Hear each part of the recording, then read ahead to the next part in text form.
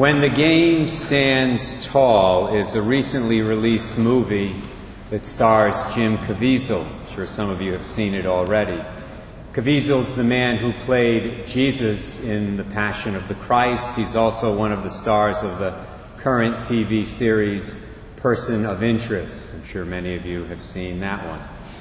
Well, in this particular film, which is based on a true story, Jim Caviezel plays a high school football coach and theology teacher named Bob Ladouceur.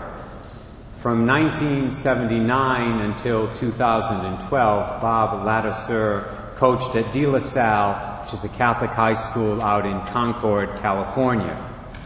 And consistently, year after year, his teams ranked among the best, not only in the state of California, which would be enough of an accomplishment in such a big state, but they were one of the best consistently in the entire country, year in and year out. And not surprisingly, several future NFL players got their start under Coach Ladouceur, among them Amani Toomer. I know we have New York Giants fans here today. He played for the Giants. Another man who played for him was Aaron Taylor, who played for my team, the Green Bay Packers. We won't talk about them today. A bad week for Packer fans.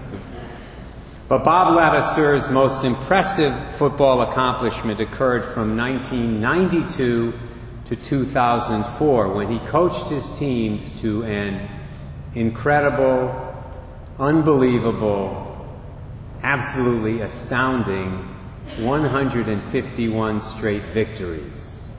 By far the longest winning streak for any football team, high school, college, or pro, in history. Now, ironically, the movie begins as the streak is about to come to an end. Ladouceur is leading his team from the locker room onto the field for the California State Championship game, which would end up being the last of his 151 victories. And as he's walking along, a reporter comes up to him with a microphone, and he's going to try to do an interview. And he starts the interview, and as they're walking along, at one point he says, "So, Coach, how long do you think you can keep the streak alive?" That's what the reporter was interested in. That's really what most people at the time were interested in. Ladouceur answers by saying, without any hesitation whatsoever, "The streak was never our goal." The streak was never our goal. And that's what's so interesting about this movie. It's very evident from the start that Bob Ladouceur's focus was never primarily on winning, although he obviously enjoyed winning. Who doesn't enjoy winning? His primary focus was on teaching his players the truth. In particular, the truth that St. Paul speaks of in today's second reading from Romans 13, when he says, "Owe nothing to anyone except to love one another. For the one who loves another has fulfilled the law. The commandments, you shall not commit adultery, you shall not kill, you shall not steal, you shall not covet, and whatever other commandment there may be, are summed up in this saying, namely, you shall love your neighbor as yourself. Love does no evil to the neighbor, hence love is the fulfillment of the law." And this is why, when Jim Caviezel was asked in a recent television interview, what made Bob Ladouceur's football program so special at De La Salle, Caviezel answered that question with one word: love. And here Caviezel was talking about real love, not the flimsy, superficial, emotional version of love that's so popular in our culture at the present time, but the real deal. And it becomes clear in the movie that this is why Ladouceur never went on to coach at a higher level, never went on to be a great college or pro coach, although he got offers from Stanford and other places. But he refused them because he believed he could have the greatest influence on young men of high school age. He believed that he could teach them to love one another with the selfless, patient, forgiving, self-sacrificial love of Christ. He believed he could do that with them more effectively than he could teach young men those lessons in college or in professional football. So he sacrificed the big bucks in order to teach teenagers how to love and how to live. He did that in his theology class, he did it on the football field, and he did it by his own personal example of self-sacrifice. All of which makes for a really good story. A really good story which also happens to be true. Needless to say, I highly recommend this movie, which is playing, by the way, at Regal Cinemas. A couple of showings a day. I checked it out before I came over for Mass. And a lot of other people recommend it as well, including Basketball Hall of Famer Jerry West, who said this in a recent interview that he gave. He said, "I would recommend this movie to all parents who have kids participating in sports, regardless of what level." Which includes just about every parent I know, right? There are very few young people today who do not participate in some sports. I don't think it's a coincidence that this text about love from Romans 13 is paired up with this gospel reading from Matthew chapter 18, because this gospel passage is also about real love. Although interestingly enough, the word love is not found anywhere in the reading. The gospel is specifically about dealing with interpersonal conflict, something that the De La Salle players had to learn to do, especially after they lost a few games. Nothing like losing to create a little conflict on a sports team.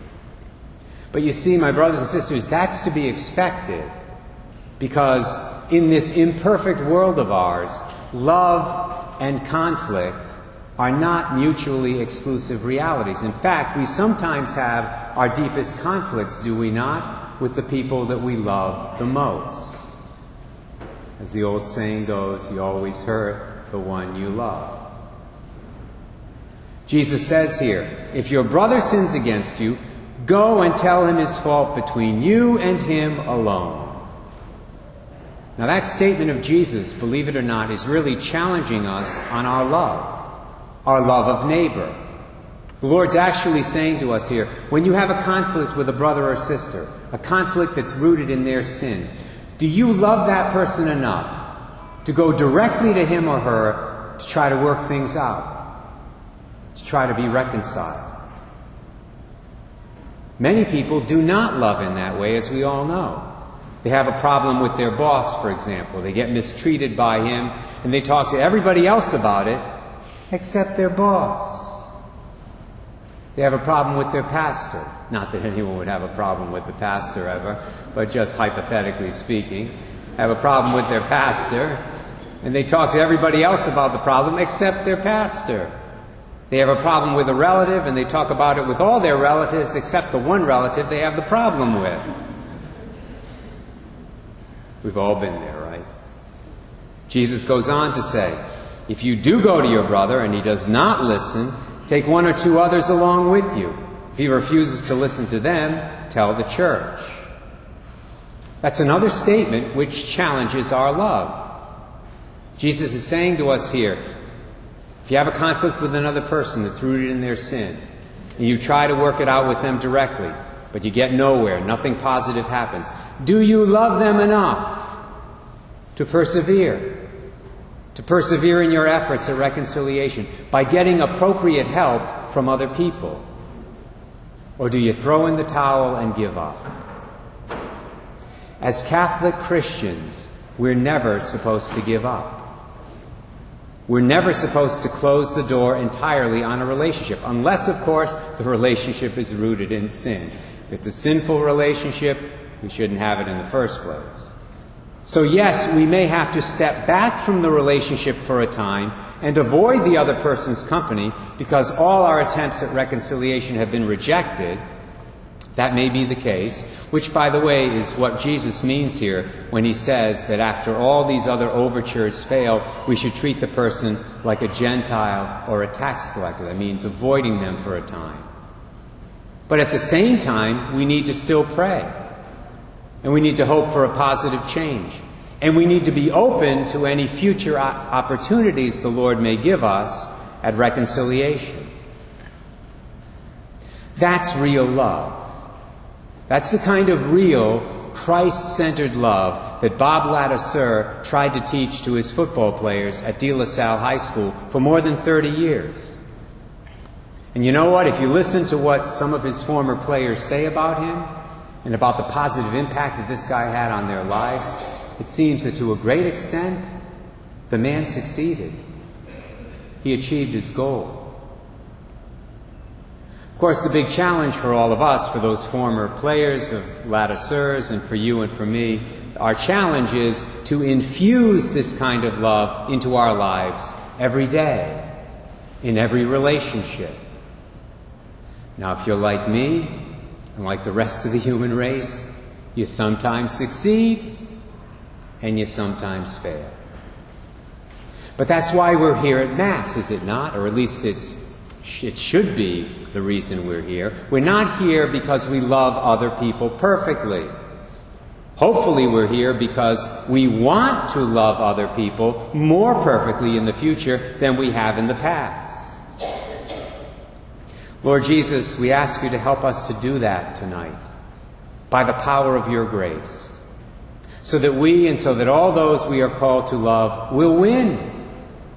Not 151 straight football games, but rather the one and only prize that really matters, eternal life with you. Amen.